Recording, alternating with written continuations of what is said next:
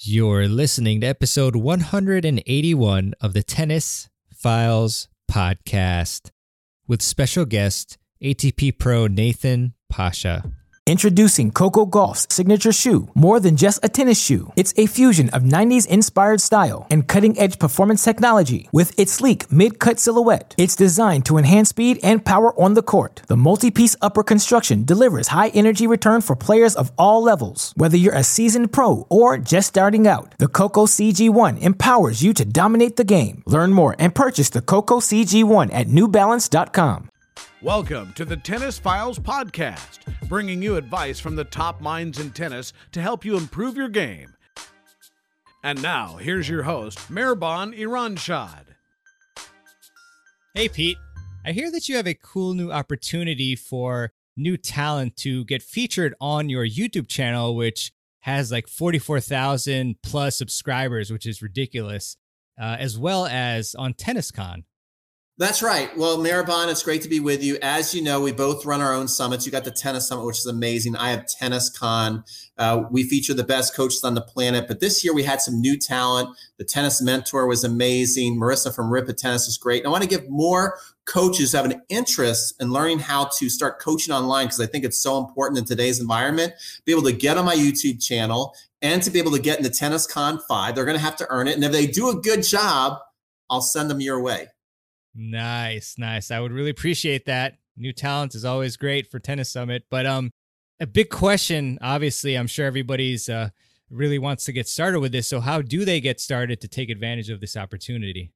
Yeah, well, they can actually go to a website, coachtennisonline.com, where I'm going to be showing them the ropes on how to learn how to run an online tennis business. Because I just think it's super important in today's environment that coaches are a little more protected than this, going out there and, being victims of bad weather. And, this year showed us all how vulnerable we can be. And I think it's super important to get online. So that's the big reason why I'm also doing this. So they can go to coachtennisonline.com to sign up, and we'll take it from there. Hey, everybody. Welcome to another episode of the Tennis Files podcast. This is Mehrban. We're back again with an interview, and this one is with ATP Pro Nathan Pasha. And very excited to have him on the show. I always really enjoy speaking with the professional tennis players who are putting in the hard yards on the tour, especially with this past year being such a crazy one. It was very interesting to talk to a pro who is particularly articulate and can really explain things well when it comes to technique and preparing for matches and things like that. Nathan is a very well-spoken person, and I actually caught wind of him when I was on my friend Peter Freeman's YouTube channel, because he worked with Nathan on putting together a couple videos. So I definitely highly encourage you to check out Crunch Time Coaching, the YouTube channel there. But yeah, we had a very nice conversation encompassing Nathan's career and what he's doing on the Pro Tour, and very interestingly, how he analyzes his matches. And I was very surprised at how much film study is involved, if you will, how Nathan analyzes his matches and then creates a practice plan based on that, which is something that I think we all need to do a lot more of. Most of us don't even take videos of our matches, but as you'll see, Nathan even reveals to us a very simple way to take videos of our matches. So I think you'll really get a lot of great things out of this particular interview. As I mentioned, a lot of technical advice, strategic advice, mental advice, just how to prepare, the mindset.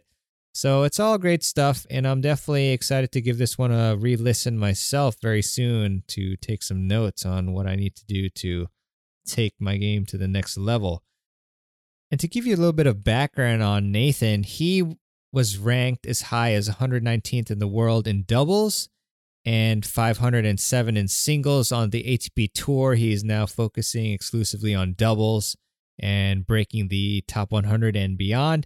He also played college tennis at the University of Georgia and was ranked as high as 19 in the nation, while UGA was ranked as high as number 2.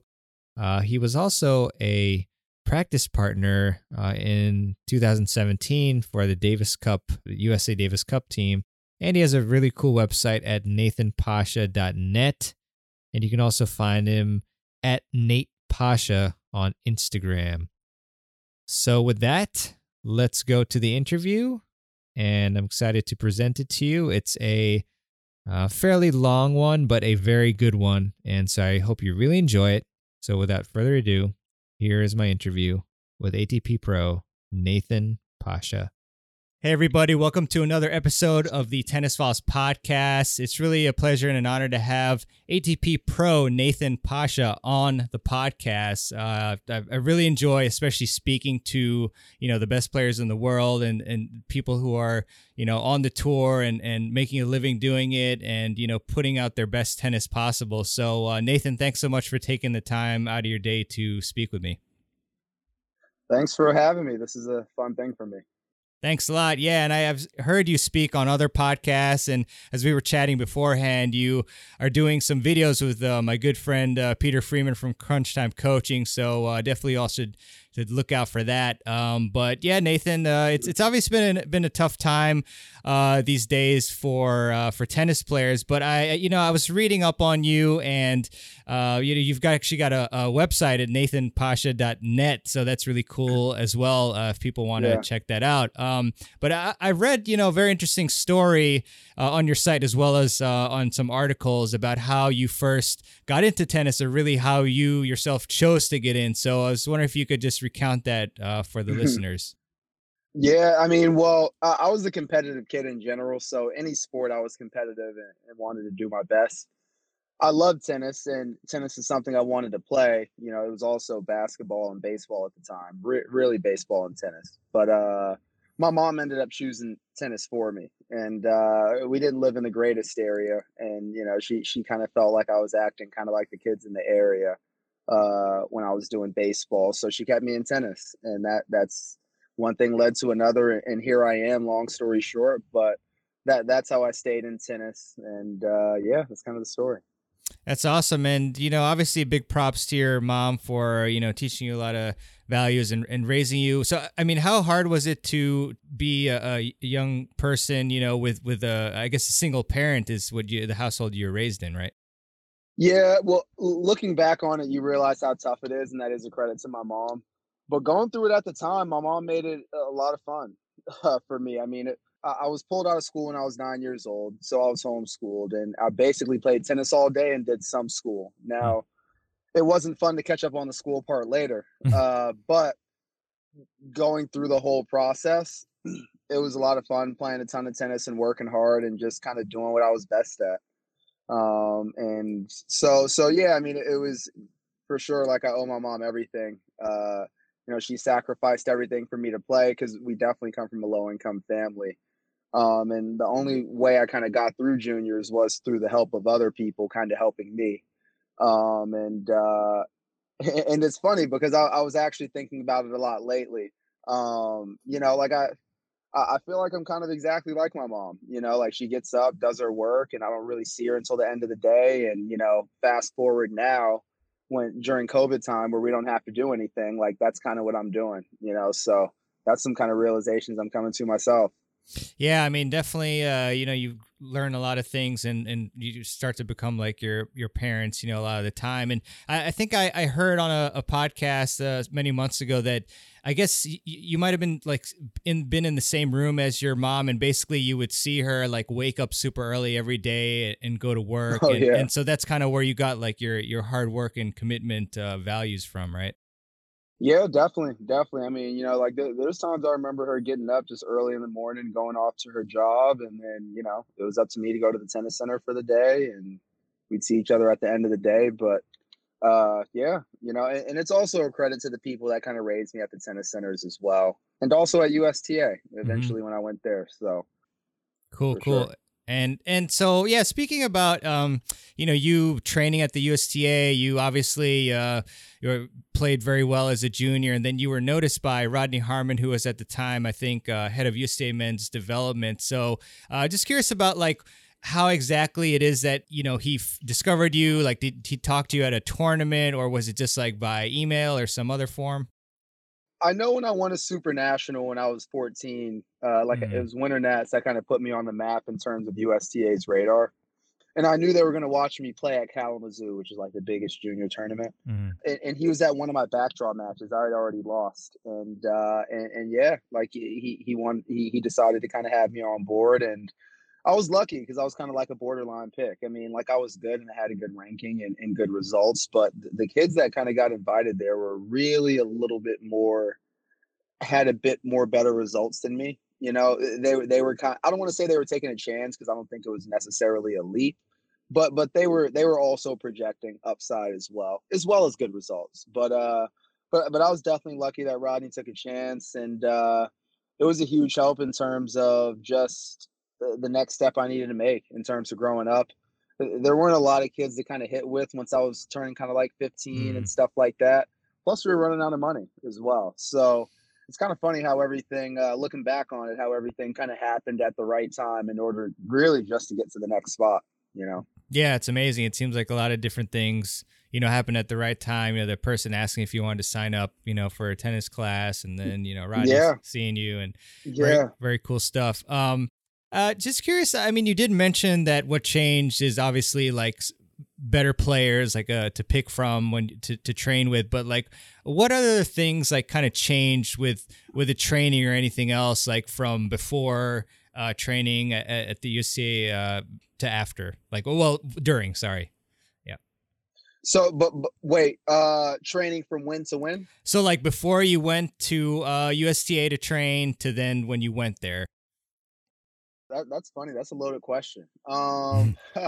So it was definitely more serious when I got to USTA, and it was more structured. I worked just as hard when I was at home, but it was in kind of more of, I was used to the coaches, and I did things their way, but it was kind of like my way and their way. When I was at USTA, it was like very like this, and we're doing this again the next week, and so we got worked pretty hard at USTA, and USTA was a place where I realized how hard I can work for a long period of time and still feel fine.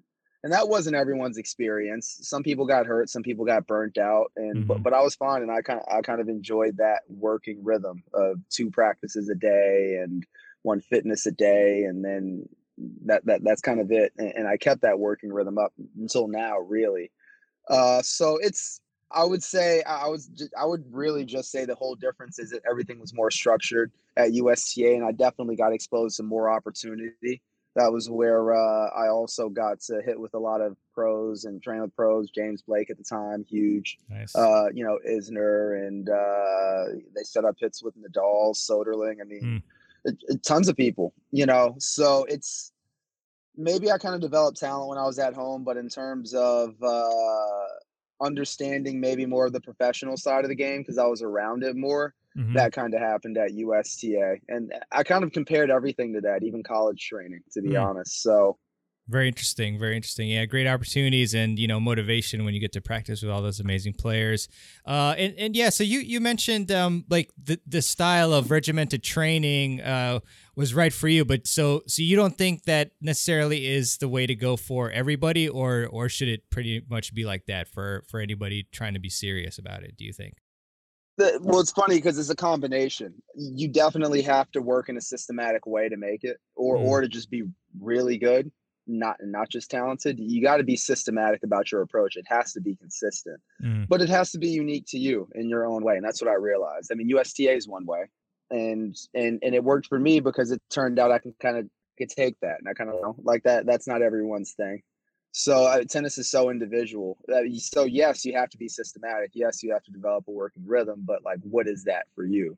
And that's a huge process to figure out, because it's like you get cultural values like try as hard as you can until you break yourself, and then when you don't want to get back up, you kind of guilt yourself a lot. And no, like don't guilt yourself. Just kind of get to know yourself and what's your rhythm. And I don't think that's preached enough. It definitely wasn't at USTA. That could have helped for some kids, not for me, but for some kids. And yeah.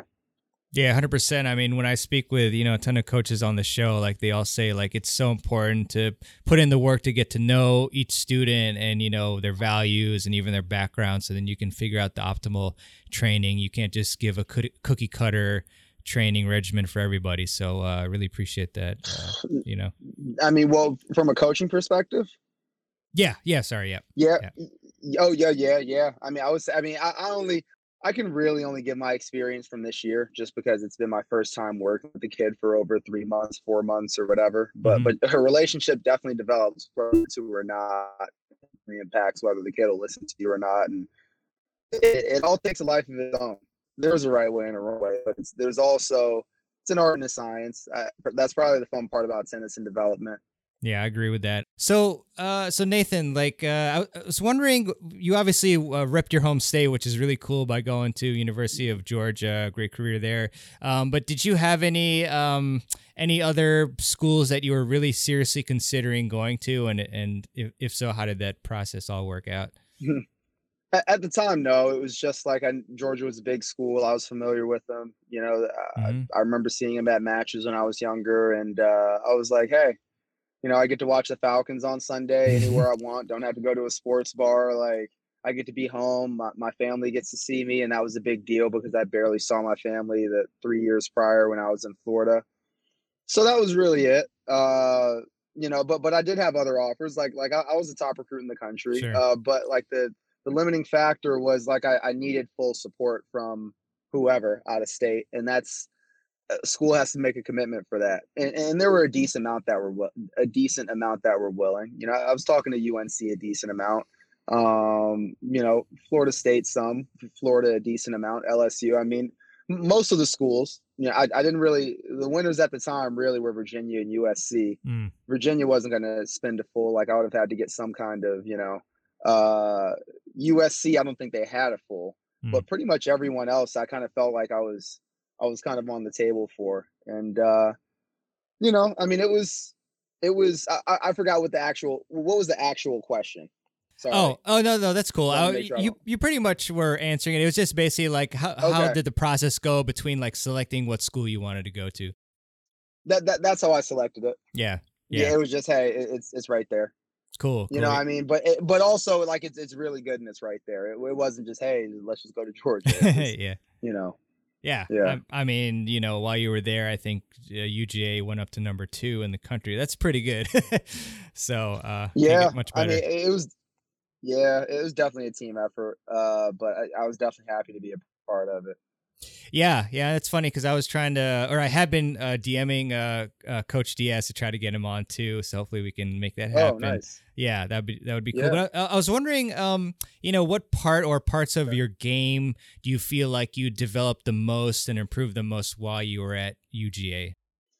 To be honest, for me, I honestly think it was a bit less about a part of my game that was developed. I don't know if one part of my game just took off, to be honest. I mean, I don't know, college forces you to grow up. I mean, you're making your own decisions. Mm-hmm. You're kind of held accountable for your own. You can make your own decisions. Before then, I couldn't even make my own decisions. Mm-hmm. You're competing with, for a team. You're competing with a bunch of fans that are there just about every match. So it was, for me, I think it was more about the experience and learning from that. I definitely did gain tennis wise for sure. I mean, Manny's a great coach. Mm-hmm. Will Glenn, when I was there, was a great coach, but like, I don't know, at USTA, I had great coaches, I mean, for me, it wasn't, I mean, so like, that was just kind of my context going in, it was more about just the daily disciplines and practices when I was at Georgia, I felt. But yeah, it was just being exposed to mm-hmm. just different pressure situations. And, if I'm on the road at a future and it's a challenger and it's a hostile environment, like I don't really feel shaken because I'm used to serving a second serve at the University in Alabama and everyone's screaming on it as loud as they can and trying to be annoying. So, Georgia tennis is definitely an important part of my game in general, big time. Yeah, 100%. Yeah, it's tough out there. I remember playing at Cornell Invitational when we went up there. I played for UMBC, so it's kind of funny. I watched some of your videos, and they said "Go Dogs," and it brought me back to 'cause we're retrievers, so they would say the same thing. But yeah, I got you. yeah, and so like I was playing some dude, I forgot what school, but then like his teammates were like, "Oh, my grandmother plays better than you," and like it was, Yeah. That sounds like college trash talk. Yeah. That sounds like college trash talk for sure. Yeah, For yeah. sure. So That'll come out. It's those are honestly when I run into other players on tour. There are a lot of former college players out there, and one of the most fun conversations to have are just like college stories of when you were on court and some random person said something. So those turn into some fun conversations. Yeah, 100%, man. And so if I get my years right, you actually played NCAAs twice at home, basically. So I mean, what was that experience like? That must have been insane. Like 2 out of your 4 years you're playing at home. Yeah, that was really lucky. The experiences are great. It feels like there's nothing like it. Other 2 years were Illinois and Baylor. I mean, Illinois was special because that's the furthest we made it, but Illinois, Baylor, in terms of like the site and and stuff like that. But it was NCAA, so there were people that showed up. It was nice, but definitely Athens is great. You stay at a kind of a nice hotel, and it's just your home fans. It's kind of nothing like it, unless you're at an ATP level and you're playing in front of that all the time. So I'm definitely appreciative, and both years were crowded and pretty special. I wish we would have done better, and I definitely think we underachieved those 2 years, but doesn't take the experience away. Yeah, 100%. I'm just curious. I mean, obviously not to bring you back to tough memories too much, but like what like in those times where you feel like there was some underperformance, like what did you kind of attribute it to in the end? I don't know. Like a little bit of bad luck, you think, or just the years were different. I mean, in terms of those 2 years, the difference between those 2 years. Honestly, the first year we worked really hard, and I think we were overly tense. Like we should have won the doubles point that we lost. I think we lost at 1, won at 2, and we had the match kind of won it. Either we had it 1 at 3 or we were like heavily favored at 3 and something happened, but it was kind of uncharacteristic. I felt it was weird. I really think the pressure got to us. The freshman year team was my favorite team, and in my mind, it was the hardest working. All of them worked hard, but like I just felt like everyone was on the same page, my first year. So I just felt like we just kind of got too nervous. And my third year, we worked hard, but I just felt we were emotionally just not disciplined. And I think that cost us in the end. So those are kind of the stories of those two. And winning and losing is very close. Yeah. So if you're a little bit emotionally undisciplined, it's not to say that we were off the rails. Sure. Because we weren't, but like you've got to be, there's a certain level you got to be to win. We didn't do badly. Underperforming for us is quarterfinals in the round of 16 of NCAAs, so that's just what it felt like. Yeah, I appreciate the insight. This podcast is all about trying to help players improve. So I just, trying to see what might have happened there. So it brought out a great point about emotional intelligence. So appreciate that. So kind of shifting to the pro tour. Well, actually kind of the middle right now. I was going to ask you, what in your mind and from what you've experienced is the difference between college tennis play and then the tour? College tennis. College tennis play is like it's talented, good, flashy, probably too much energy and just chaos. But like that's the fun part of college tennis, honestly. And like that's the appeal. Like before I went to play college tennis, you see basketball, football, and you love that environment. You love to compete in it. I would keep it the same. I wish I knew how to control my nerves in that environment rather than just like go wild at times. because I mean, tennis is such kind of like a personal sport. Everyone plays their best at a different emotional baseline. And mine is a little bit calmer and just in the moment rather than talking trash and screaming in someone's face. So that's college tennis, and the more pro tennis is just, it's just more quiet and relaxed. But college tennis is just more energy and fun, and it's how it should be. If I were to teach it, I would probably teach my team how to control their emotions kind of through that whole chaotic environment. I mean, you got a crowd there, you got your girlfriend in the stands, or your friends, or your whoever watching, and there's a lot of pride on the line. So Got you. And so to that point, is there any special or particular mental training or things that you do to help with that element of tennis at the moment, or in the past years that you've been on tour? Yeah, I mean, well, to simplify it, I can tell you my routine now, and that's kind of Sure. come throughout the years of me understanding, of me just trying to understand what is a mental routine, why, how do you use it, yada yada. But basically, it's ultimately to stay in the present, and it's very simple, but it's also very hard to do. It's kind of, you can use your in my mind, or at least what I've read, or at least how I use it, I kind of use my five senses to stay in the present, and I think that's scientifically proven. But touch, smell, I'm not going to taste anything while I'm on the court to stay in the air, present. maybe. But yeah. But sight, I mean, like yeah, I know, right?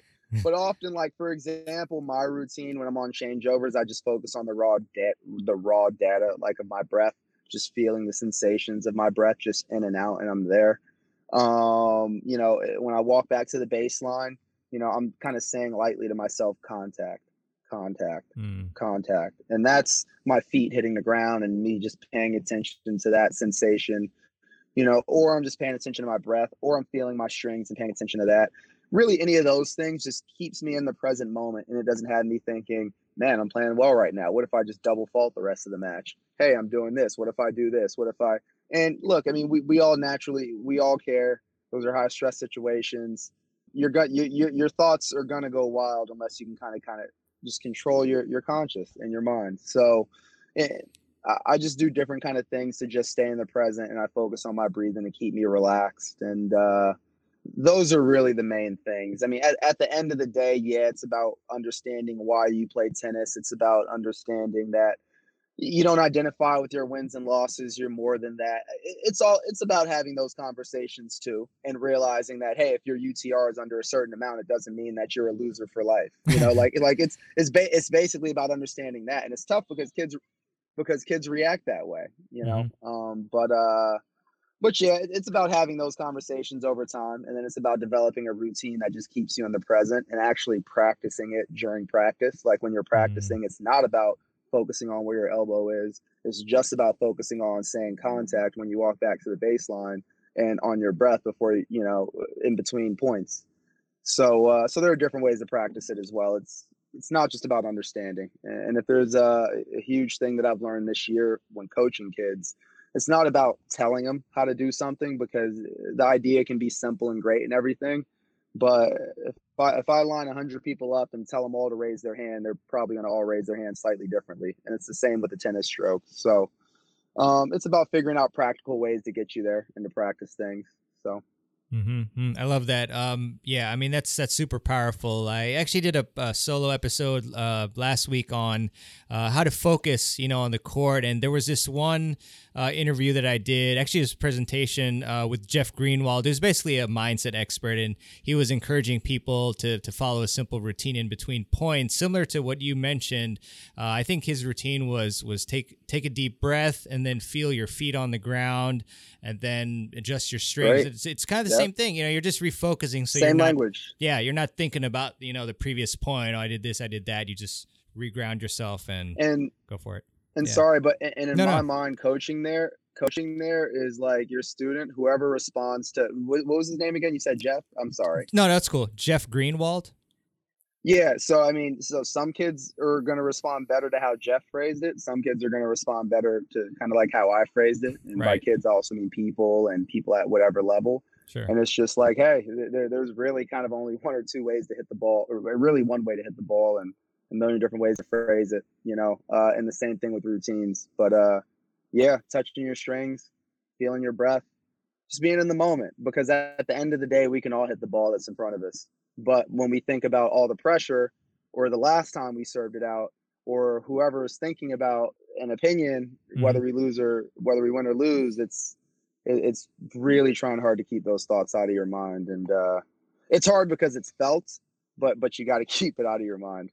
Yeah, it's huge, You for know? sure, for sure. So on the topic of routines, I'm very interested in that, and I found just in daily life how powerful they are. Habit stacking and things of that nature to get you going for the day. So I was curious about your routine before matches. If maybe you could kind of take us through how that normally goes for you. Yeah, so so playing primarily doubles on tour. We play in the Mhm. evening time. I'll practice in the morning. I practice every morning because doubles you can do that. Like it's you got to be fast and explosive, but it's not a marathon out there. So Yeah. we practice our timing stuff and whatever in the morning. I go back, nap, and then right before the match, I honestly take 5 minutes. And this this may be really weird and scientific, but I put my AirPods in just like now, and there's like alpha brainwave music that kind of keeps me calm, and I focus on my Mm. breath for 5 minutes. I set a timer for 5 minutes, and I just focus on my in and out. And by the time I'm ready to play the match, yeah, I feel those nerves, but they're kind of mitigated to the point to where they're controllable, and everything just feels a bit slowed down. Like I could just focus on the ball and play, and let whatever happen. And although I kind of feel the emotions of those moments too, I can kind of keep them in check a bit better. So that's kind of what breathing does for me. I just keep my eye on my breath. It just keeps me from getting me emotionally overwhelmed. Yeah, that's super neat. I use an app called Calm, and they also have Headspace and others, to meditate. But yours is a little bit different. So, like, how did you find the alpha waves? Like, you just Google it, or like, where did you get Oh, that? that's funny. Well, I can't remember how. I do remember I was in Korea at the time, Huh. and like I know there's different brainwave music. Like I was big on like study music, and it's Mhm. similar to that. Like you listen to it, it gets your brain waves in a certain state. Like I know the alpha state is big for just being in the zone. It's not where you're processing a bunch of thoughts. It's not where you're super relaxed. It's kind of right where you're just kind of focused on one thing, and I don't know, but I forgot how I stumbled upon it, but I did. But it can really be whatever keeps you in the present. For Mhm. me, that kind of helps me. But whatever keeps you in the present. Everyone's unique to themselves. I hear all kinds of different things, but I think they all follow the kind of laws of, hey, tap into your senses whenever you want to be in the present moment. Gotcha, man. And then, as far as a normal practice day, or like a normal training day, rather, like how I know you spoke about like multiple practices and fitness, maybe back with USTA, but what is it like for you now? Well, during the COVID year, it's been Mm. the last 3 months at least. It's been training in the morning, teaching in the afternoon, and then I would either have gym in the evening or gym right after my morning session. But during like when I leave on Wednesday to go to Turkey, it's going to be practice in the morning, some kind of competition in the afternoon, and possibly serves and returns in the evening. Since that's kind of what doubles mainly comes down to. So that's kind of it, and then maybe film study 2 or 3 times a week, Hmm. and that's about it. That's about it. Good stuff, Nathan. So, in regards to film study, it was very interesting because I was reading your blog at nathanpasha.net, and I saw a post there where you actually you're reflecting on a match that you and your partner had lost. It was a very close one, and you mentioned that you did film study, and it brought out some very interesting things. So one of these things was about flex volleys, and so that was very interesting. So I was reading about that, what you wrote, and can you kind of explain like what that is to the Yeah. viewers and how to deal with them? Yeah, well, there's all different kinds of volleys. And first of all, if someone's like, "What? There are different kinds of volleys? It's not one volley." Yes, there are different kinds of volleys, and you need to know what they are so you can become a better volleyer. So, flex volleys are basically balls that are hit really hard at you, and you just flex them back. Flex is probably the wrong word because I don't want anyone over tightening them. Kind of like their their musculature to hit the ball, but those are called flex volleys. Probably, you got the flex volleys, you got the volleys with no pace, you got stretch volleys, you got volleys that jam you, and they all require different timing, footwork, etc. Long story short, you just want to lunge through volleys. You do. Like literally just like you're stepping out to lunge a ball. And the tricky part is the timing of like the lunge has to be long. It has to be forceful. It's almost as if you're jumping over a puddle, kind of. But imagine like you're jumping over a puddle in strong lunge form, or you're fencing and you're going for the kill and you're lunging at someone. If you can lunge into the ball, time your body weight into the ball, that's how you volley. And the funny thing is I feel like a lot of people are backwards in their explaining because we like to talk about the hand, keep the hand straight. And I feel like what some people don't understand is that, hey, like if you have no legs in your volley, all the force of the impact is going to go into your hand. And if you're not strong enough, your hand is dragging straight to the ground, regardless of whether you know what to do or not. So bottom line, it's about lunging through volleys first and then addressing upper body technique after that, which is a huge deal. Where especially, I don't know which country club coaches, whatever. I mean, there are good country club coaches, but there's also a lot of not good country club coaches. And, I feel like that'll help a lot of people's volleys if that was probably understood more. Because you can lunge through a volley and have bad technique and hit a good volley, but you can't have good upper body technique and have bad lower body mechanics and expect to hit a good volley. So, but sorry, I got off on a huge rant. Long story short, flex volleys, someone rips the ball at you, you just flex it back. But the whole goal is to be really calm with the upper body because, anything traveling hard at us, we want to flinch. I don't know. It's kind of a survival mechanism. You flinch, but hopefully if you're in that line of fire enough, you learn to stay calm and just hit the center of the strings. And that's what it comes down to. While you try to lunge through the ball, you don't have to, since the ball has pace on it and you can use that, but then you have to kind of wait for the ball to get to you and not be too far out in front. So it's also about understanding contact points. Love that. Yeah, I can see why you've transitioned very well to being a coach, Nathan. Very good explanation. Oh, thanks. Yeah. Yeah, thanks. For sure.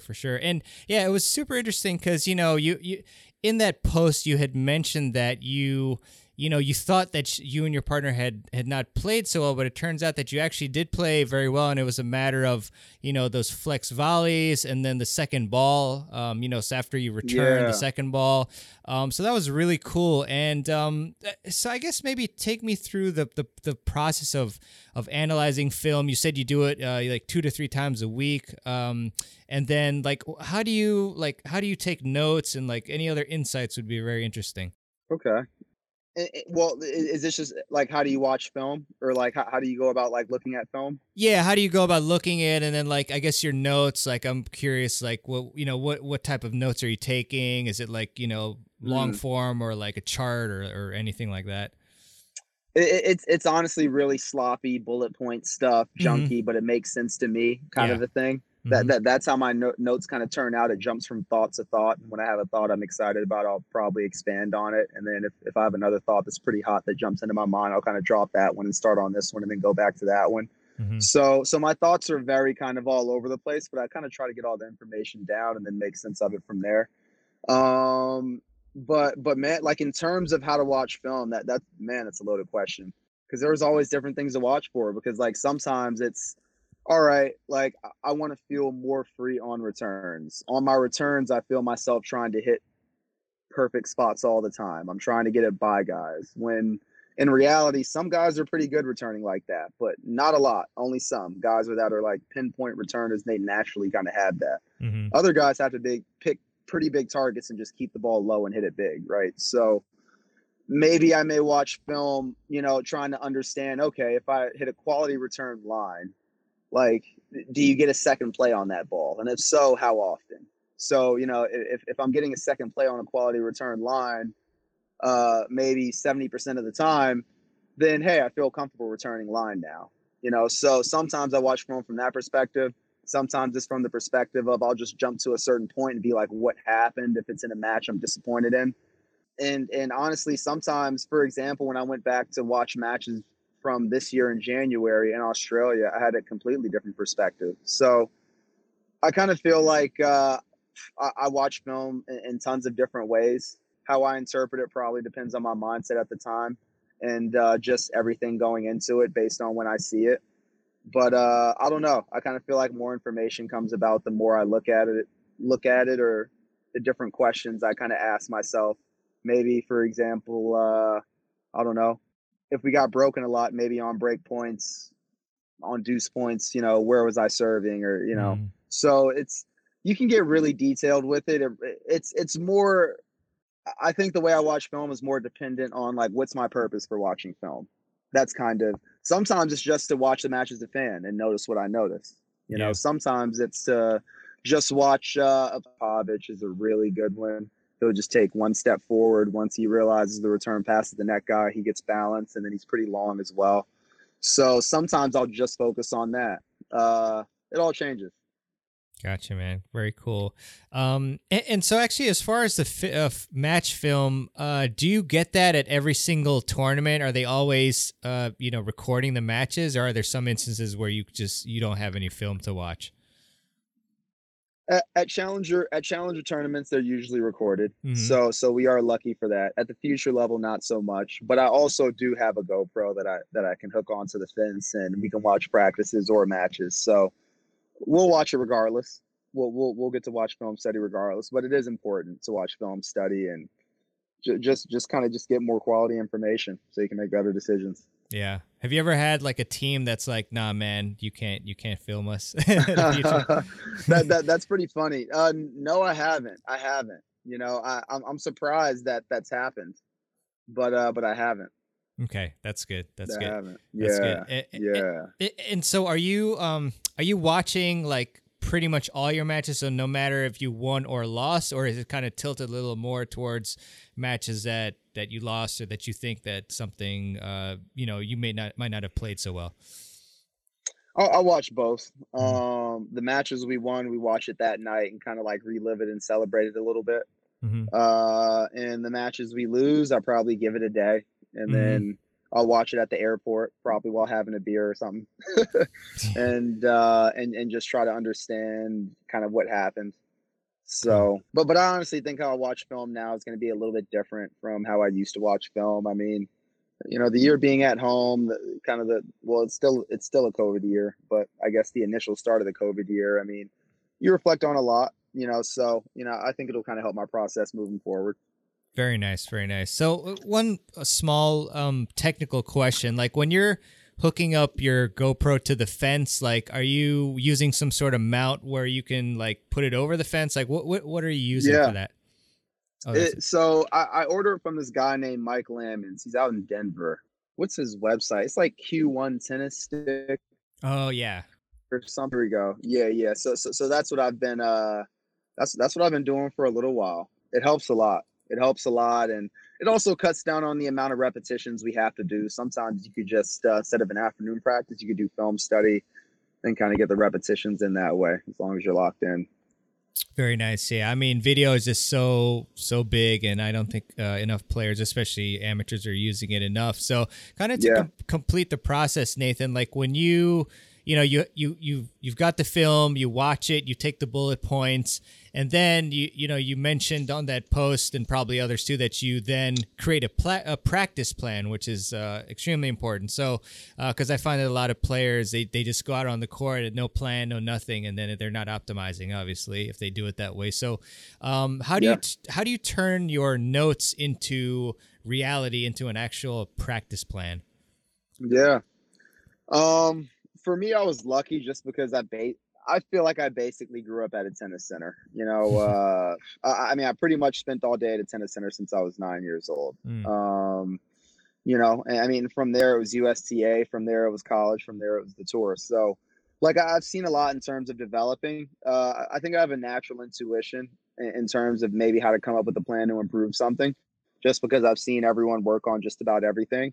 Not to say that I know everything, because I don't, because there's always new things I need to learn. But it does come from past experiences. But maybe to give a specific situation, notes come with a lot of self-awareness. For example, maybe we won the first set 6-2. It's second set 4-all. I'm serving. It's 30 all. I get a high volley that I miss. And I, this is actually maybe a similar scenario when I was in Panama. I get a high volley that I missed. And at that point, it's not technical. I mean, it's more of an emotional error. It's where I'm like, man, this is an easy volley. It's right there. You know, I got to do it, and I just completely brick the volley. You know, so the tip in that moment is to just be in the present, focus on your breath rather than something technical.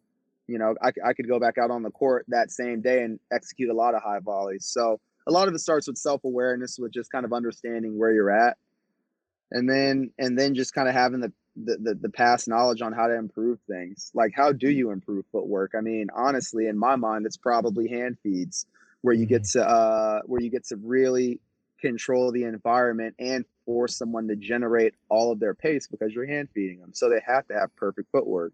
They have to have their feet set in a spot where they can generate all their power. Otherwise, the shot's not going to feel very good. So, but that comes from, I mean, how are you gonna know that if you haven't been in that environment, you know? So it's just come from past experiences and seeing people develop, and then just kind of applying that to whatever's going wrong, and also asking a lot of questions. Like, I don't know the answer to a lot of questions, but I'm lucky enough to have some really good kind of role models that are not only good coaches, but just good men in general that have positively impacted my personality. So I probably lean on those guys the most when I'm stumped. But if I know an answer and I'm pretty confident about it, I just try to execute it and see if it works. Gotcha. Very cool. Appreciate that advice, Nathan. Oh, and just as an aside, have you worked with Dr. Mark Kovacs? Yeah. Okay. Yeah. Cool. You know, the funny thing is, I actually meant to send him. I am going to send him a text at some point thanking him, but not like he was definitely a turning point in my life. I remember being at USTA, and I worked hard, but it was more about fitting in and joking around and being with the guys. And I remember one day Mark asked me what my goals were, and I was like, to be top 10 in the world. And he laughed, and he was and he was like, it wasn't in a, it was kind of in a, you know. And he said, if you want to be top 10, you got to work a lot harder than what you're working now. And it was like, he didn't say it in kind of like a douchey way. Yeah. But it was in like a real genuine, like, look, you got to work kind of way. And honestly, I don't want to sound Superella, like ever since then I've been working hard, but like that was a moment that I clearly remember, you know, and that this was 12 years ago. And I do remember just taking things more seriously, not trying to be as much of a clown, and just kind of go to work. And that's kind of one way that I kind of feel like he's impacted me for sure. That's really cool, because, you know, when you first mentioned that you had a relationship with him, my first thought was, oh, he probably told you some crazy like sports performance, like technique or something, because he's like the man, you know. I think he's with the Cavs now. Is that right? As a sports performance? Yeah. Well, and that's why I was lucky, and that's USTA exposed me to a lot. You know, I kind of knew Mark before I knew who Mark Kovacs was. You know, I was just a 16-year-old kid, and he was kind of designing the programs that we were doing.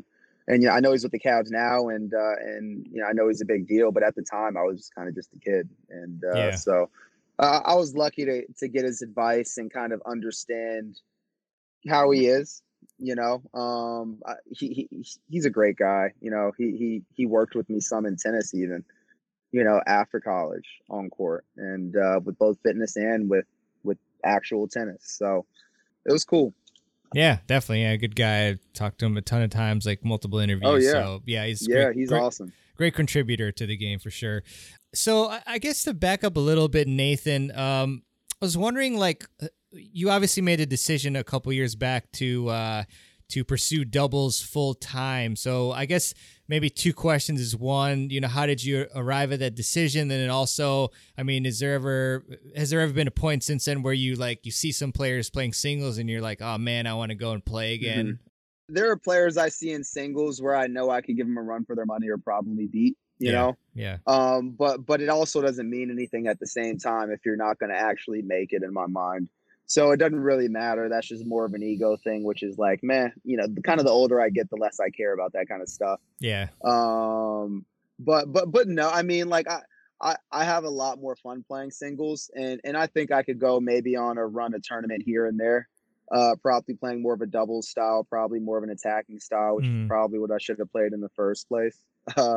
When I was playing singles, I actually probably feel like I'm playing better singles now than I was then, to be honest. But but I arrived at the decision. I think I'm 28 now, but I was turning 26, and the tour was kind of doing a thing. Like I was 500 at the time ATP singles and like 190 or 200 in doubles, and I remember they were coming up with two separate tours, and I would have to either choose between singles and doubles, and it was already kind of being recommended to me by a few people to maybe go doubles because I always had good results. I mean, even back to juniors, like we had played US Open because we had won Kalamazoo doubles, which is a huge deal at the time. And then I always did well, super nationals, whatever, like I did well. So it just kind of seemed to make sense. And it just seemed, it just felt right. It was kind of hard letting, singles go because you're letting one dream go. But this the doubles is something I really love. I love I love the way the practices are. They're definitely a lot different from singles.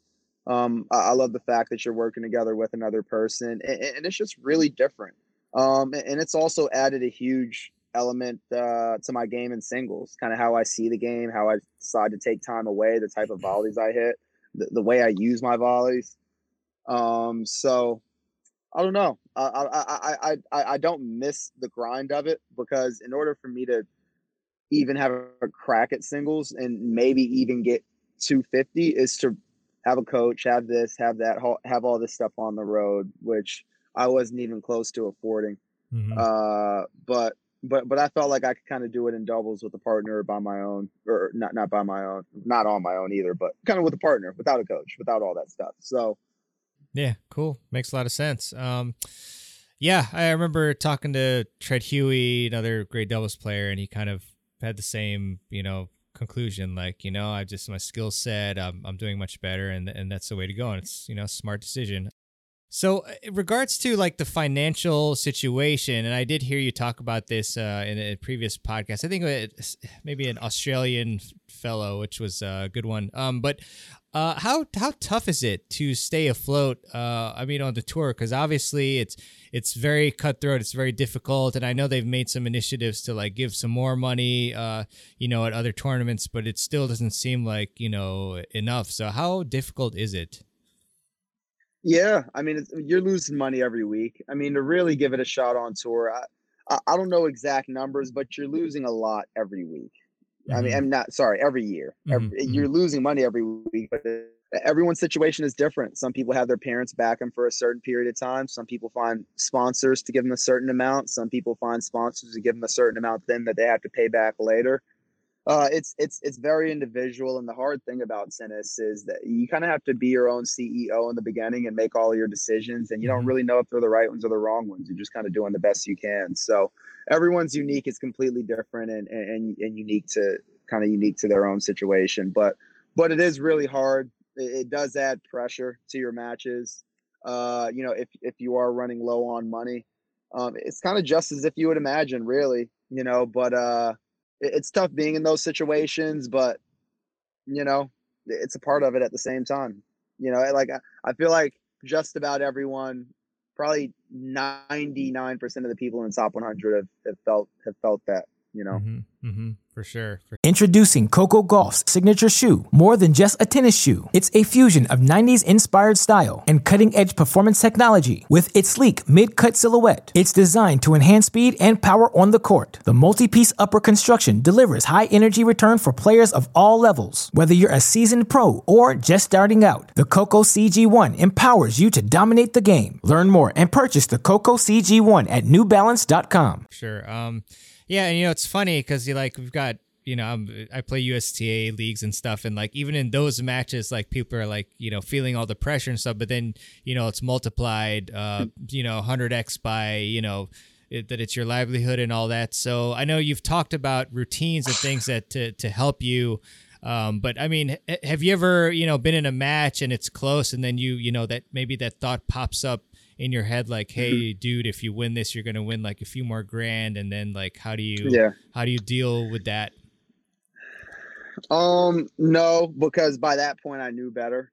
Okay. But that moment happened in a different form. It was my sophomore year in college. We were in Illinois. We were playing Virginia. We were down 3-1, had 3 matches on the court. I was 3-all in the third. The 2 other matches were up a break Georgia's way. So I'm thinking, man, if I win this match, we're going to actually beat Virginia and go to our first final. And I'm playing against this guy named Alex Damajan. Really, probably, I think he's top 10 in the country at the time. I mean, he's good. And that was kind of like playing ahead of myself. Like I was playing well, and it was 4-all, 30-all. I stopped and thought about it and double faulted twice.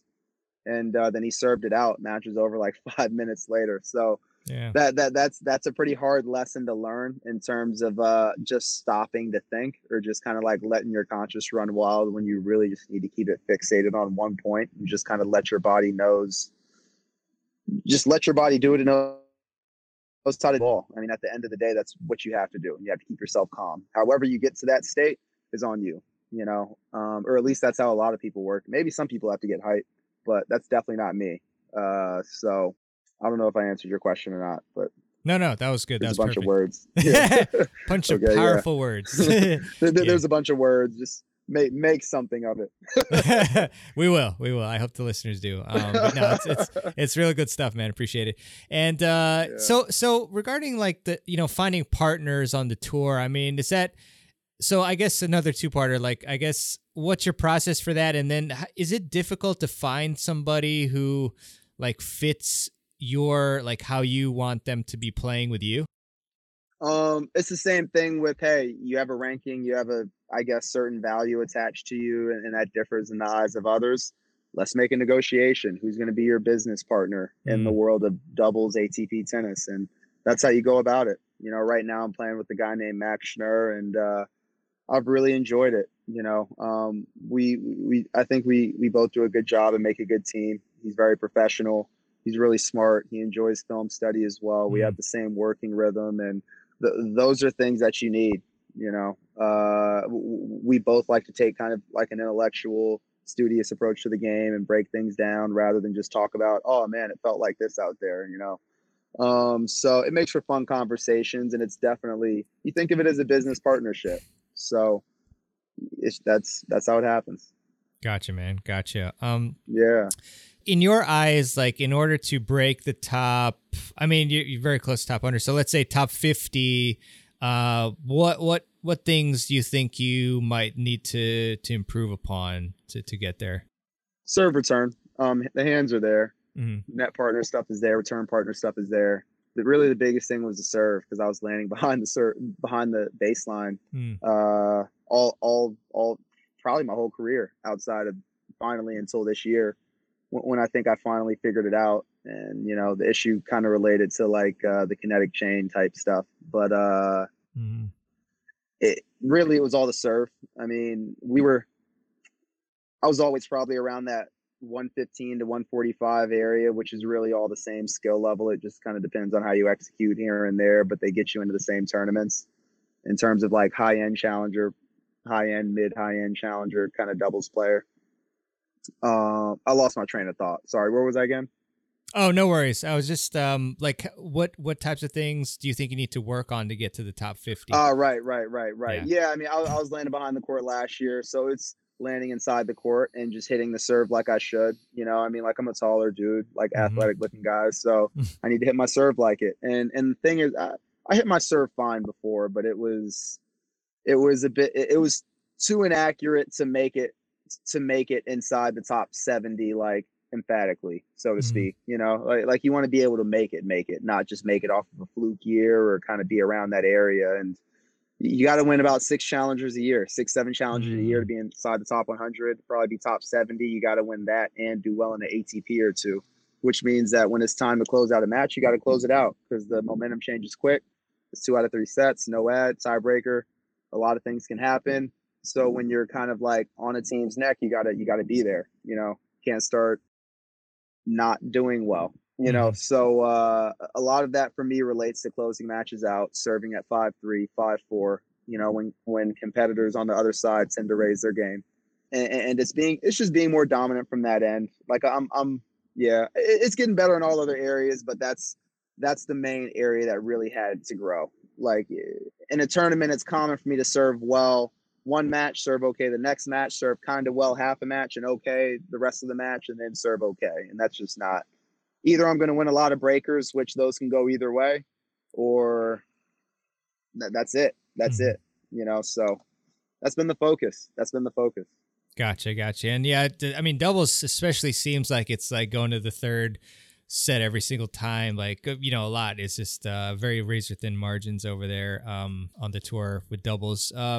So if you don't mind, like, I'm very curious, especially with the serve technique, it's like, it's a shot where you control it, you're not moving, and yet it's like the most complicated and tough to master, it seems like. So Yeah. what specifically with regards to the kinetic chain, like, was it like, what part of it was it that you had to Yeah. fix? Well, the biggest thing is, I was tossing the ball and trying to just like slam the ball down with my shoulder, basically, rather than Uh-huh. just using my leg drive to Mm, just push up and out at the target and just let the shoulder be the shoulder. And got by it. saying that, I mean just like there's like this fluid relationship. Have you done medicine ball tosses before? Yeah. Because this is kind of how, and this is probably what the video with Peter will be about. Probably a spoiler, but Nice. have you done the one where you kind of squatted and then tossed the ball in the air? Yes. Uh-huh. So the synergy between the squat and then when you then push up and toss the ball in the air, Mm-hmm. kind of, do you feel that kind of the reason the ball gets so high is because that synergy that happens between your legs and then it travels through your core, then through your arms. But if you didn't use any legs and you just tossed the medicine ball in the sky, probably wouldn't go very high. And that's kind of how I like to explain the serve in terms of feeling that fluidity transfer.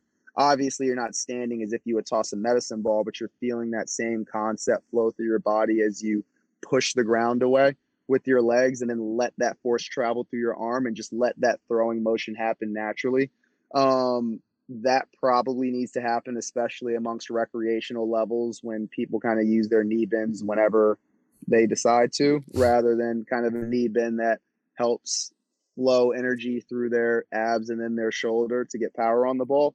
So for me, it became understanding that the kinetic chain, it starts by pushing the ground down and away and just launching my body towards the target and just letting my shoulder flow, as opposed to jumping up at the ball, trying to slam the ball down into the ground. There's a different emphasis of where I put my force. My force isn't from top down of slamming the ball down. Mm-hmm. It's from drive the legs to the ball and just let the arm flow, and understand that the serve is basically a throwing motion. If I'm throwing a football, a baseball, or whatever, and let my leg drive and the fluidity of that force travel into my arm and just let that thing go, and it's just my responsibility to jump directly at my target and aim that throwing motion. But stay tuned for Peter Freeman's YouTube videos, because that's just a short clip of what we'll talk about. Love it. Yeah. Love it. Yeah. Definitely. Yeah. I'll link to that, and I'm excited to watch that soon. And yeah, I mean, I think this is pretty much the same point, but I remember interviewing Rick Macy, and he said that amateur is one of the biggest problems. I mean, actually, a lot of players on the tour as well, but like what they do is they perform the racket drop too early. You're supposed to like push up and then have the racket drop happen. But with a lot of players, they just have that racket drop, then they push up. So that whole timing, like, I think is really key to getting that flow that you're talking about. Yeah. So Of course. yeah. Of course. And it's funny because, again, like the serve is a science, but it's an art too. Like, it's kind of like a thumbprint. Like, everyone does have their own unique rhythm to a certain extent on the serve, and people have to embrace that aspect of it while also understanding the more kind of universal rules of the kinetic chain. So I think it's more about having an understanding and then practicing that timing, like you said, but both understandings are definitely needed to probably master the serve. Awesome, man. Awesome. Appreciate that advice. Well, I should probably be paying you a couple $100 for a lesson right here, man. It's No, I enjoy it. I enjoy it. To be honest, at the end of days, I go home and journal about tennis and what worked in my lessons, what felt good during my practice, and these are just all thoughts I enjoy to discuss. So. Yeah, no, appreciate that. Actually, to that point, are you taking clients right now? Because you're coaching, obviously. Yeah, I pretty much have been the whole year. there are 3 girls I've been working with pretty consistently that I've just been keeping it to ever since I've been pretty serious about just training, and that's been kind of the last 3 months. But before then, it was just kind of whoever, whenever, all day. Leave my house in the morning and just go from place to place, just helping people out. And I grew a lot during that period and learned a lot, not only about just tennis and becoming a better player myself, but just in terms of the real world, what I want to do. Am I happy doing that? You know, like it just gave me more insight just into life after tennis, which is something I have not spent a lot of time doing or thinking about. So awesome, man. Yeah, well, obviously, if people who are, I know there's people from Georgia and Atlanta even listening. So should what do you think? Should they DM you, or what should they do if they want to listen? Yeah.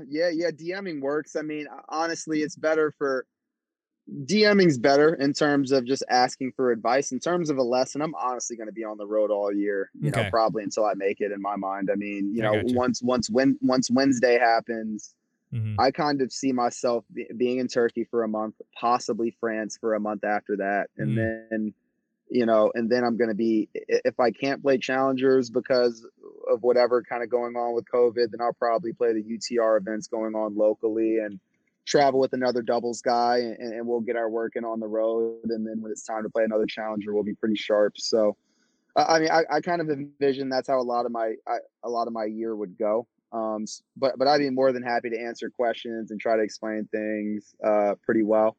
And yeah, I mean, but also have my website, and I'm going to be blogging. So either way. Awesome. And Cool. you know, there's going to be a week here or there where I'm in town in Atlanta, and that's going to be my off time where I'm not really playing. So that'll be a fun time for lessons too. I got you. Wow, man. How excited are you to embark on this like potentially monthly or double 2-month trip, abroad? Yeah.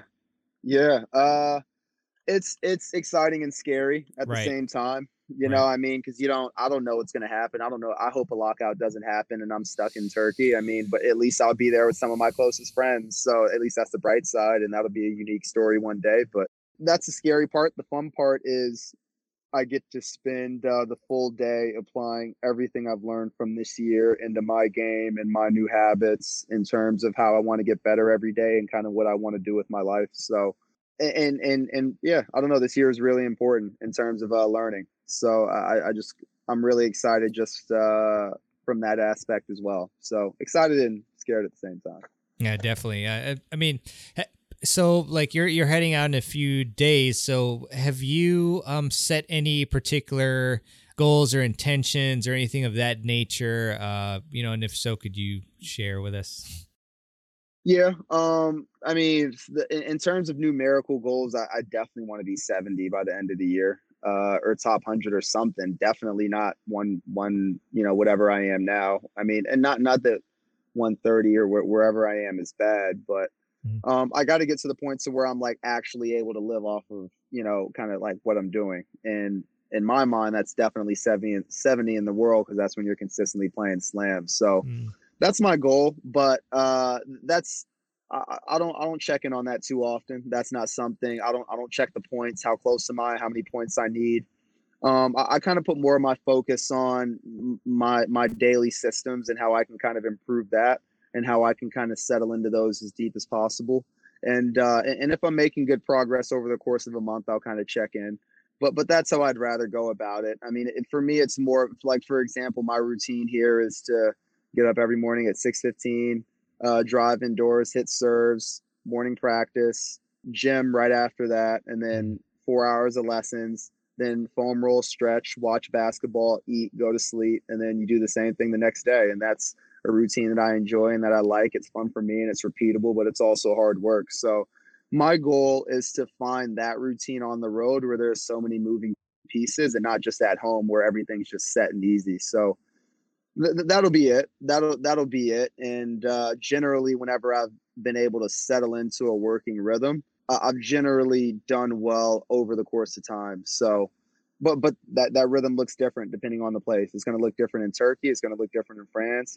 I don't even know if I'll be able to have a box of balls to serve with, in Turkey. Maybe some tournaments only you can rent out 3 balls at a time, especially during a COVID year. Maybe they want limited people touching the balls. So I don't really know how preparation will be affected, but I've done enough work here to where, you know, you get out there, you try to survive and see what you could do. Yeah, 100%, Nathan. And, it's very interesting, that dichotomy that you just talked about between the goals and then the process and things like that. Because, like, I guess maybe overthinking the goals is too much pressure. So I guess, how do you deal with, I know you kind of know how to deal with it, but in general, do you think that you need a goal in order to have that top end motivation, if you will? Or do you think somebody who just puts in the process in and just follows it without any sort of goal can be just as or more successful than if they had goals? Well, you need both, and in my Okay. mind, they both serve they both serve different functions. I think that the vision, the numerical goal, kind of gives you that gas. When I think about playing 4 slams a year and being able to afford this and that or whatever, it gives you a certain amount of energy to kind of then come up with a plan that you're willing to carry out over a long period of time. So for me, it's kind of like the end goal probably fuels the process goals, but it has to go in that order. It's not like you could just have end goal and then have unreasonable expectations and then act kind of like a psycho when you don't get it. And I feel like a lot I feel like a lot of people try that because it's so it's what you see on TV and in movies. And I don't know. I definitely feel like I see that at the lower levels of tennis, which kind of makes me laugh. And no, like, you're gonna mess up like everyone else. You just have to kind of get up the next morning and practice. Man. So I don't know. I mean, that's kind of that's just kind of how it works. You just got to do it over a long period of time, But you definitely, man, if you got to put the primary focus on the process goals. Once you get the gas and the motivation, you've got to just, okay, like, what's my daily system now, and how can I adjust it?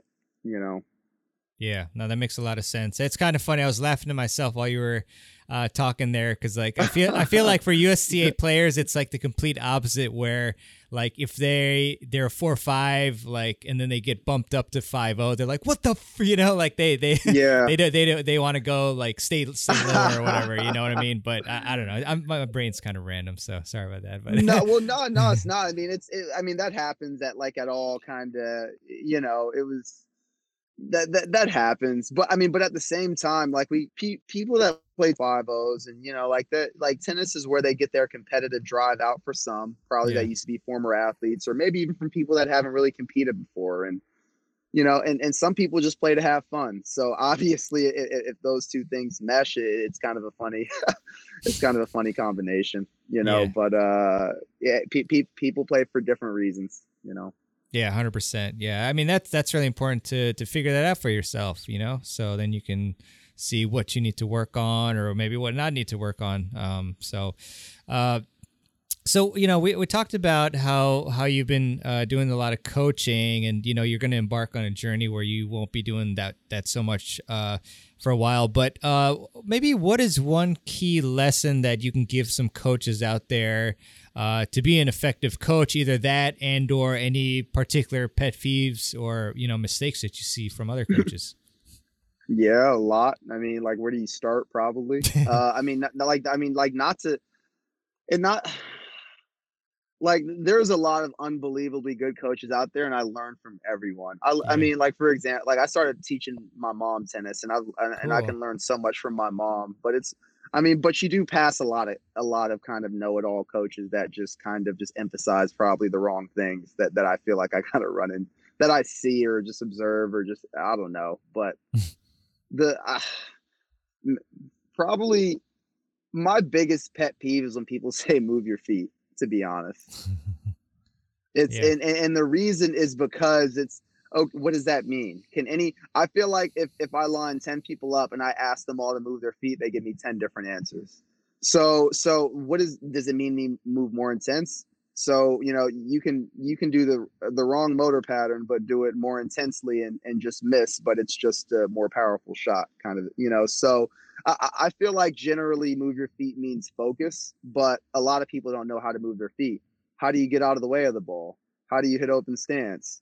How do you move to the ball with appropriate spacing? those are all things that kind of have to be explained. That's not explained by, hey, move your feet. So that's probably one of my biggest pet peeves. And the other one is just a lack of understanding of momentum and how momentum happens with the lower body. The shot's shaped with the upper body. Like, for example, if I'm going to slice the ball, I'm going to push my whole body through the ball, and I'm going to keep my knuckles up on the slice at the outside of the ball, make sure my knuckles go to the target. Like, my lower body's moving through the ball for the power. And then I have my technical rules for the upper body, but the upper body just flows through the shot. Similar to that medicine ball toss that we talked about earlier, where the lower body pushes, the upper body flows. Except when you're tossing a medicine ball in the sky, the hands just go up. When you're swinging a racket out for a topspin forehand, you're just completely letting the arm go, and it's initiated by your hip turn into the shot, and you just completely let it go and kind of let the shoulder be the shoulder, and your hand kind of has this doorknob turning motion that allows you to get the topspin as long as you hit the bottom of the ball. So, like that's just kind of and I just jumped into a topspin forehand randomly, but then you've got hitting the ball with your hip, which is your power. You let your upper body flow through the ball. You let the doorknob turn with your hand, but you make sure you hit the bottom of the ball so the ball doesn't hit the ground before it hits the net. So, but it's understanding that just like, hey, you create momentum with the lower body so the upper body can carry out proper technique. We don't want to look at, a lot of times I feel like coaches look at the lower body and it's doing absolutely nothing to help a person's upper body, and the person isn't strong enough to just have proper technique with the upper body and generate force. It's really hard to do. No, the legs generate force, the body generates force. So it's probably the understanding of how to properly use momentum and the importance of positioning for recreational coaches. And it's for them to not say move your feet, but tell someone how to move their feet. So those are probably two of the biggest things. Love it. Very nice. Very nice, Nathan. And yeah, something that was pretty interesting, and I don't want to spoil the whole YouTube video for the backhand, but you did the ATP two-handed backhand. And actually what was interesting to me is, you mentioned that, I guess if I get this right, for players who want more spin on their backhand, they can actually, instead of using the classic continental grip, for their dominant hand, they can actually shift that a bit. So can you kind of talk about that particular tip? I thought that was a really good one. Yeah. So the best way to kind of explain it without a visual is if I'm standing across the net, and if I have my kind of racket to the side, I'm off to a terrible start.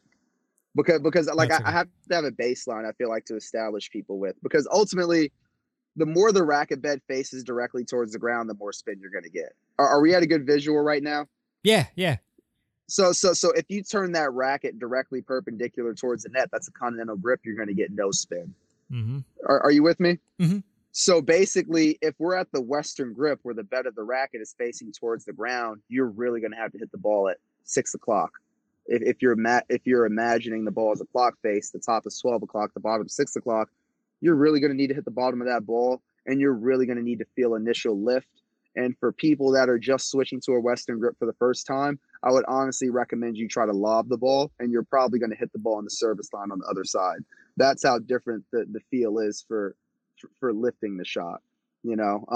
For people that use maybe semi-Western grips that don't know how to fully use their hand, if they switch to a Western, they'll hit a lot of spin, but it'll ground out every time. In terms, it'll hit the service line on their side, and then it'll roll into the net. But hey, you're gonna hit a lot of spin if you just really lift the ball and act like you're gonna hit a lob. It's a different way to swing, but that's kind of the idea. So you don't have to use hand skills as much because the grip gives you spin if your racket bed is facing towards the ground. On the other side, if the racket bed is faced towards the other side of the net, you got to use a lot of hand. And you honestly can't use enough hand to get the ball up and down with a continental grip and hit the ball hard. You have to take pace off of it, So long story short, the more down the string bed is, the more you have to lift. The more facing across the net the string bed is, the more you have to just really not lift and hit through the shot, your classic traditional straight through swing. Gotcha. Really good stuff there. Obviously people should tinker and see what feels right for them. So great stuff there. Right. Nathan, regarding your website, I was wondering, at what period in time and what sparked that interest in deciding to actually create a website and then, post on it and so forth. It was a combination of, I enjoy writing, I enjoy tennis, sharing information, and just learning from others. Really, the best way for me to learn is to get questions from people and think of things that I haven't thought of before, So that was part of it. The other part was, it's an easy way to stay connected to people that have supported me financially. Mm-hmm. And it's also a way to get more financial support. So it's kind of a combination of those three things. I kind of see it as a win-win. I kind of get to give tennis information and just give insight to what it's like of a professional touring player that's trying to make it. The good days, the bad days, we're regular just like anyone else. Sometimes we want to play tennis, sometimes we don't, but we find deeper reasons for why we do things, and it helps you stick it out. I get on these rambles. Initial question again?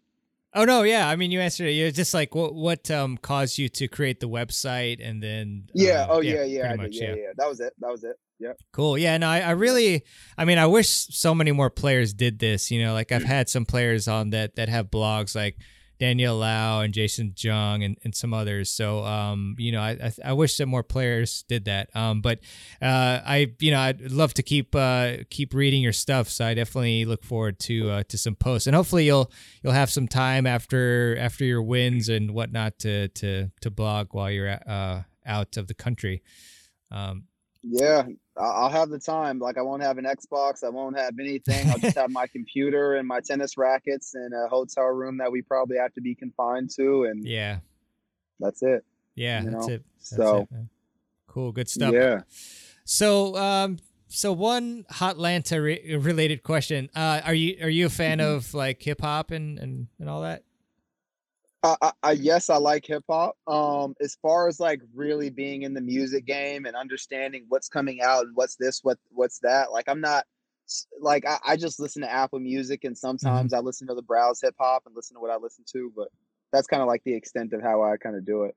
Gotcha. No, that's cool. Cause I just thought of, I think maybe several weeks ago, or I forgot when, I saw there was this battle of like between Young Jeezy and Gucci Mane. And so that was funny to watch. But I was just wondering, like, do you have a particular favorite? Because it's like crazy how many like really good rappers, great rappers are from Atlanta. It's insane. I got like this list of, small list, like Ludacris, Young Jeezy, T.I., Gucci Mane. Yeah. Do you have a favorite? Well, when I was growing up, Young Jeezy and Ludacris, big time. Okay. But that's completely like an Evan King question, and I bring up Evan because he's one of my close friends, and cool. And we played a lot of doubles together, and we're actually playing together this first week, and in Istanbul. So like he's he's into the Jameer Jenkins also. He's Serena's hitting partner right now. Like those guys are kind of in the daily group chat, always talking about rap battles and different things people are dropping and all this stuff, So that's a question they would for sure get excited about. I just end up lost in the question. Like I don't know. I listen to Apple Music, that kind of a thing. So right. Oh, that's cool. That's cool. but I do. Yeah, but I do like Jeezy and Ludacris for sure. Gotcha. Me too. So, yeah, maybe I can get Evan on this show sometime. That'd be fun. That would be. Yeah. He's a good personality. He's funny to talk to. Cool, man. Cool. So, you obviously seem like you are a very smart guy and very articulate, and well educated. I was wondering if you, I don't know how much reading you've done with respect to tennis books, or actually they don't have to be tennis books, but I was going to ask you, what 3 books would you give to a friend to help them get better? Such a good one. Yeah. The number one, I would say Atomic Habits is probably number one. Good book. Oh, have you read that? Yeah, it's real good. Yeah. Atomic Habits is awesome. You almost had me wanting to go back to my Kindle list to see. Atomic Habits is great. That the reason I put that number one is like, I love the motivational stuff. I love feeling ready and gassed up to do something.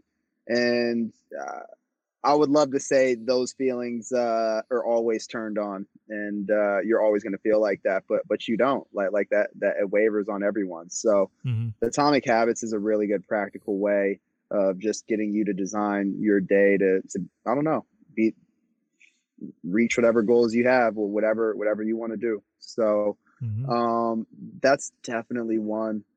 Oh man.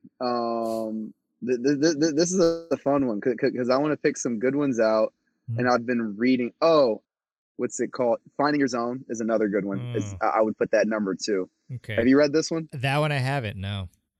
So Finding Your Zone is about a guy that pretty much has done research on a bunch of high performance, and he boils the flow state when you're competing, when time seems to slow down into like 10 steps. And it's really, really good. And it gets you to kind of just keep things into perspective. Because at the end of the day, when you're competing, you got to accept that the worst can happen, and you got to let go and expect for the best, be okay with the worst, and just have empathy for yourself kind of all in between. Long story short, that's, for me, that's what everything comes back to. But that book's a great one in terms of keeping your perspective in line, where you're really kind of playing for the love of the game. Don't let anything taint that. And he explains different characteristics of the flow state and how it's achieved, and how it's typically achieved by accident, but these are the more consistent ways you could produce flow state. They all focus on these things. Keeping your motivation pure was just one of them that stood out to me, because that's one where, as time goes on, as you hang around different people or you're getting different results, your motivations can change, and you got to keep your eye on, hey, no, like, I'm not playing for their approval. I'm playing for my own happiness, kind of a thing. Right. So that's definitely number 2. Number 3. I'm going to be mad about this one later once I go through your library, through my books. Yeah. Through my library, but the thing that comes to mind is probably this one book called Flow. It's similar to Flow State, and it pretty much asks the question, like, hey, all of our flow states are when we're challenged intellectually. Why does everyone want our when our best times, our flow state, or our most optimal moments are during work or during when we're being challenged? So that's another book that just got me to just enjoy the working rhythm of just being in the gym or hitting serves for the millionth time or whatever. So that's how it's kind of helped me in that way. It's definitely not my top 3, but it's something that I was going back to read through recently, or just highlights. And that's probably why it's on my mind, but definitely the first 2, 1,000,000%, I'd recommend. Gotcha. Appreciate that. Probably mindset. So I'd actually put mindset number 3. This one coach named Stephen Armitage recommended that to me. And it's all about finding things that you're not great at and practicing it. Like, I'm terrible at Call of Duty Warzone, so maybe I'm terrible at it. Okay. Maybe yeah. Maybe so I practice it with the mindset of just being patient, learning, understanding, being okay with failure, all those things basically, and making that a practice and not just something so. I like this approach because I am terrible at Counter-Strike. All my friends make fun of me, and I feel like I should play that more now. Yeah. I mean, like, can you take the criticism and be cool with it, or can you, I don't know, there's always, you can always practice some kind of emotional intelligence or skills or whatever you want to call them. I mean, I do the same thing in NBA 2K, like literally, in NBA or Madden. Like, I try to be calm and try not to let the defense rush me, and I try to like take my time and make my decisions. Like, I like to play my little mental games. I like it. That's cool. Yeah. That's cool. Actually, have you heard of David Goggins? Yeah. Yeah. Can't Hurt Me. Yeah, That's a really good book, and I follow him, and he always posts these things, and it's so interesting because like he runs like so many miles every single day, and then he's like, I don't even like running. He does it like to build up that mindset and do things that are difficult so that you can just expand yourself. So Of Yeah, course. I won't just I Yeah. won't quote him word for word because then we'd have to bleep everything out. But I'm familiar with the quotes. I listen to some motivational videos yeah, yeah. while waking up, and he would be a guy that sent some motivational videos. Nice, nice. He's Yeah, like, man, he's like, why lie? I just call myself fat. Don't sugarcoat it. I'm fat. right. I'm like, all right, okay, let's Yeah, go. that's right. So that's you can start a day like that or two and get you going.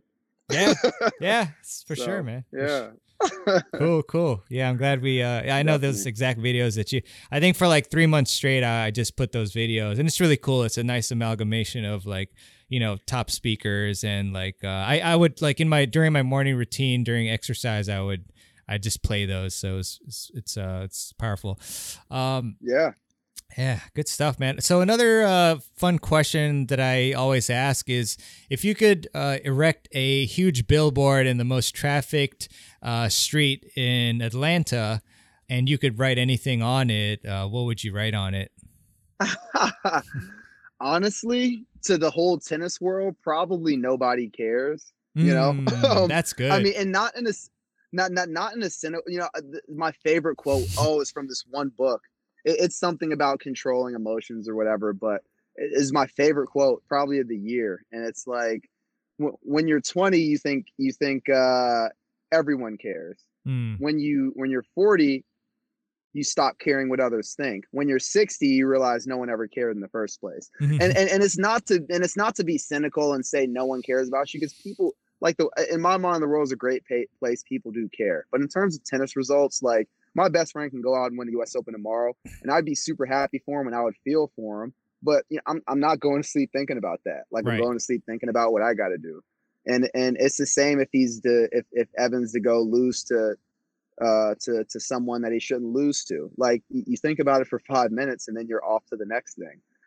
And I think if a lot of people realize that, they would take a lot of unnecessary stress off themselves and just not take yourself so seriously. Mhm. Because people look at it for a second, but people don't take it as seriously as it's not that serious. So that's probably what I would put on a billboard. My favorite quote that I read this year, in the terms of, like, people care, especially in terms of health.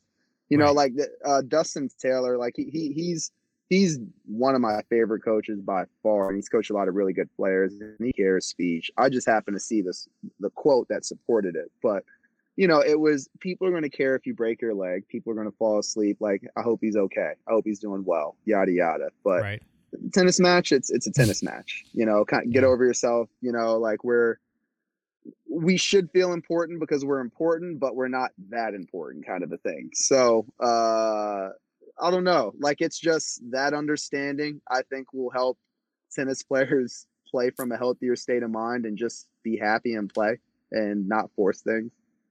Yeah, no, I love it. I mean, I forget who was saying this on a podcast that I was listening to recently, but you have to kind of think about like what you're saying to yourself and the stress you put on yourself in the terms of like, how would you treat a friend? Like, would you, a lot of us tennis players were like cursing at ourselves, like, what the F, like, why did you miss this? And Exactly. It's like, would you talk to a friend like that? And then also like, if you lose, like, just act like, I mean, like if your friend lost, you would only think about it for like a minute. And so you should kind of treat yourself. Of course. Like, just like you said. So.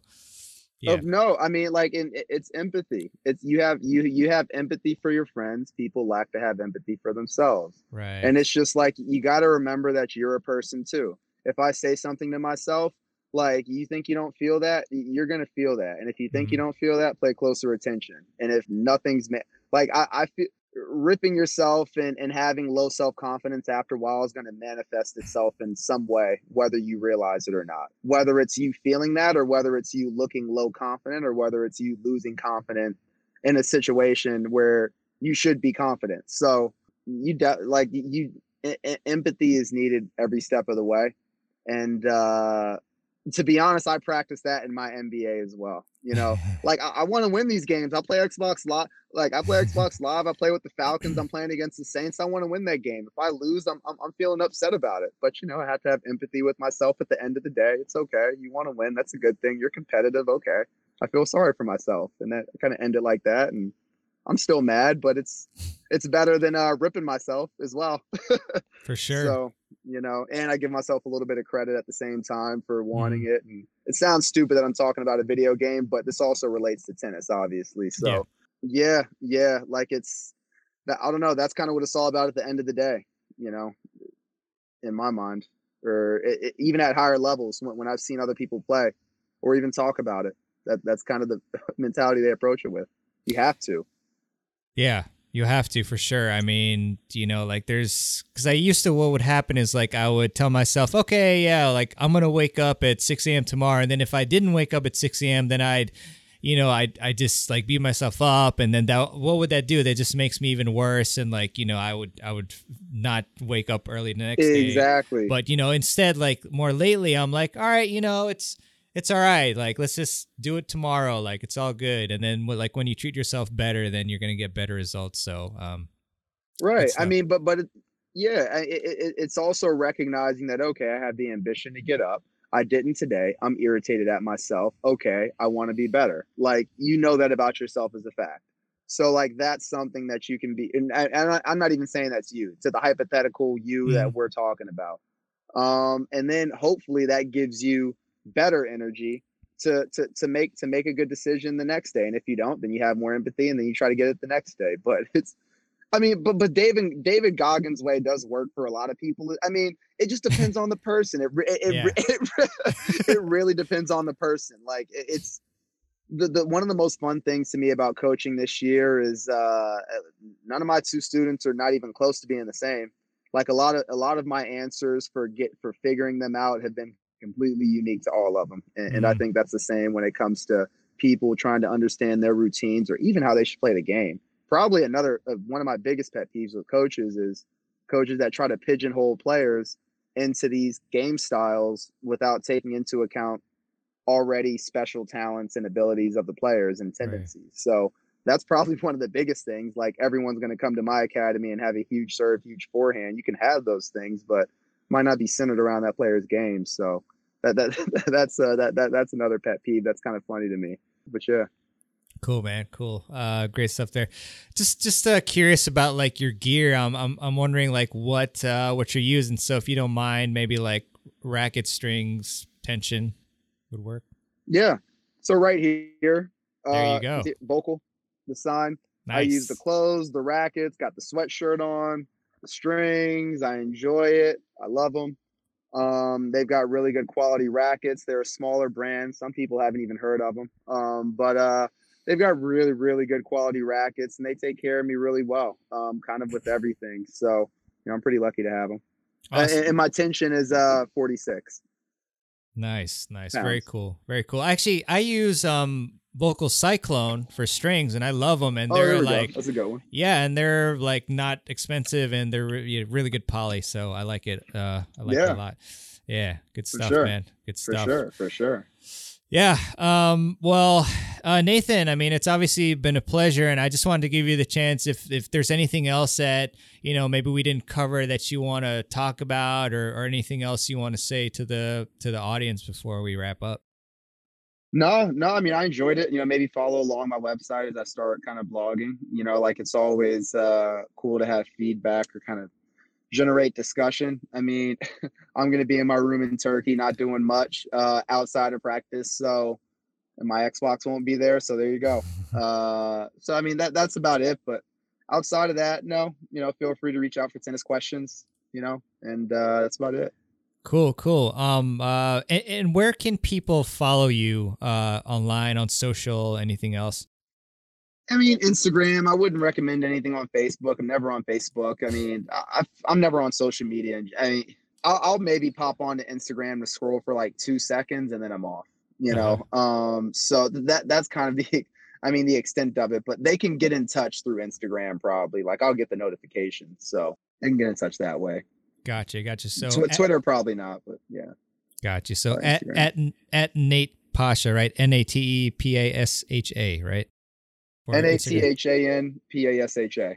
Oh, is that your handle on? Because I just went to your Instagram. I thought it was Nate Pasha, or is it Nathan? For my Instagram, sorry, yeah, Nate Nate Pasha for Instagram. Okay, perfect. Cool. That sounds Sorry. good. Yeah. My bad. No, you're cool. Yeah. And then obviously nathanpasha.net for your website. Yes. Yep. Sweet. Very cool.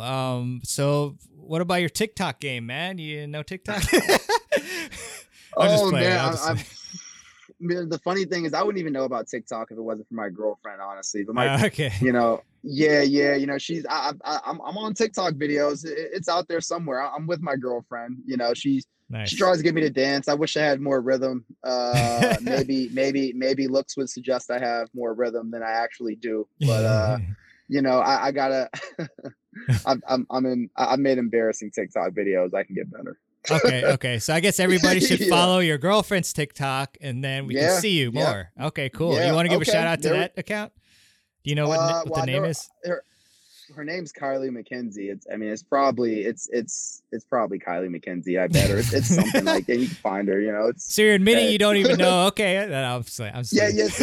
I don't have TikTok on my phone. The only reason, like it's nope. Yeah, no, it's cool. I don't either actually, so I was just playing around there. But cool, man. Well, look, I want to thank you so much. I mean, it's we've been speaking for a long time, almost 2 hours, and appreciate your time. Looks like you have a pretty cool ride here.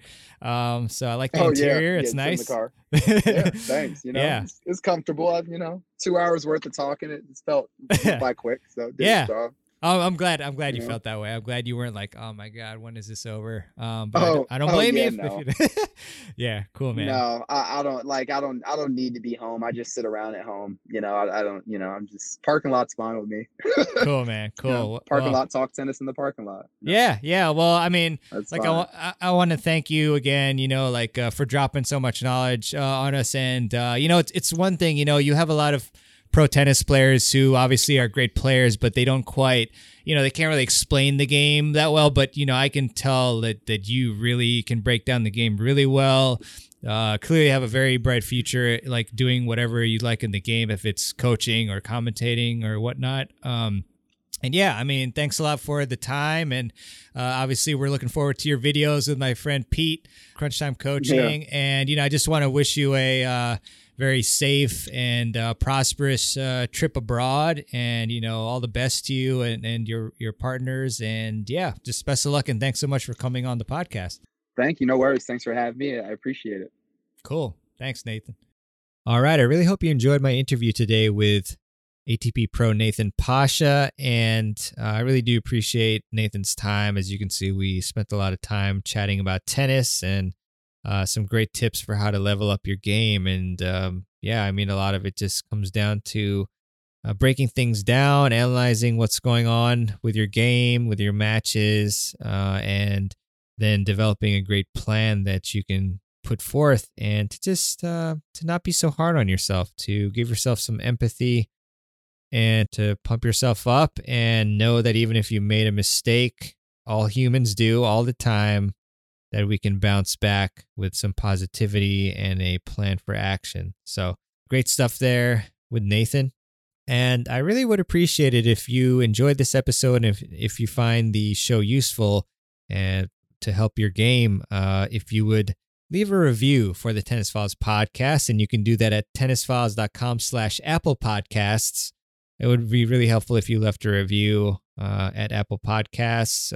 But any particular podcast app that you use to listen to the show works too. And it would just really help the show become more visible to more people, because naturally the more reviews it has, the higher it's ranked in the algorithm that Apple uses. So I would appreciate that. And as always, all the links mentioned today, including the excellent books that Nathan recommended, will be on the show notes page at tennisfiles.com/podcast. You can just go to that page and click on the episode, or you can always plug in the episode number after tennisfiles.com. So tennisfiles.com/181 for this one. Alrighty, I'd love to leave you with a quote, as I often like to do at the end of the show as well. And this one is a Chinese proverb. I don't know exactly who said it, but the quote is, "The best time to plant a tree was 20 years ago. The second best time is now." So definitely don't feel like you just because you maybe didn't utilize the past couple years or whatnot in the best way you could for your tennis, that it's too late. There's always time. I've chatted with individuals who are improving every day, and they're like 85 years old and they're excited to keep getting better every day. So it's always a great feeling, and that's what it's all about, is just to keep improving and just following the process that you've laid out. Alrighty then. Thanks so much for listening, and really appreciate all your support and kind emails and reviews. And with that, I will see you on the next episode of the Tennis Files Podcast. This is Mehrban Iranshad signing out. Thanks for listening to the Tennis Files Podcast. For more tips to help you improve your tennis game, visit tennisfiles.com.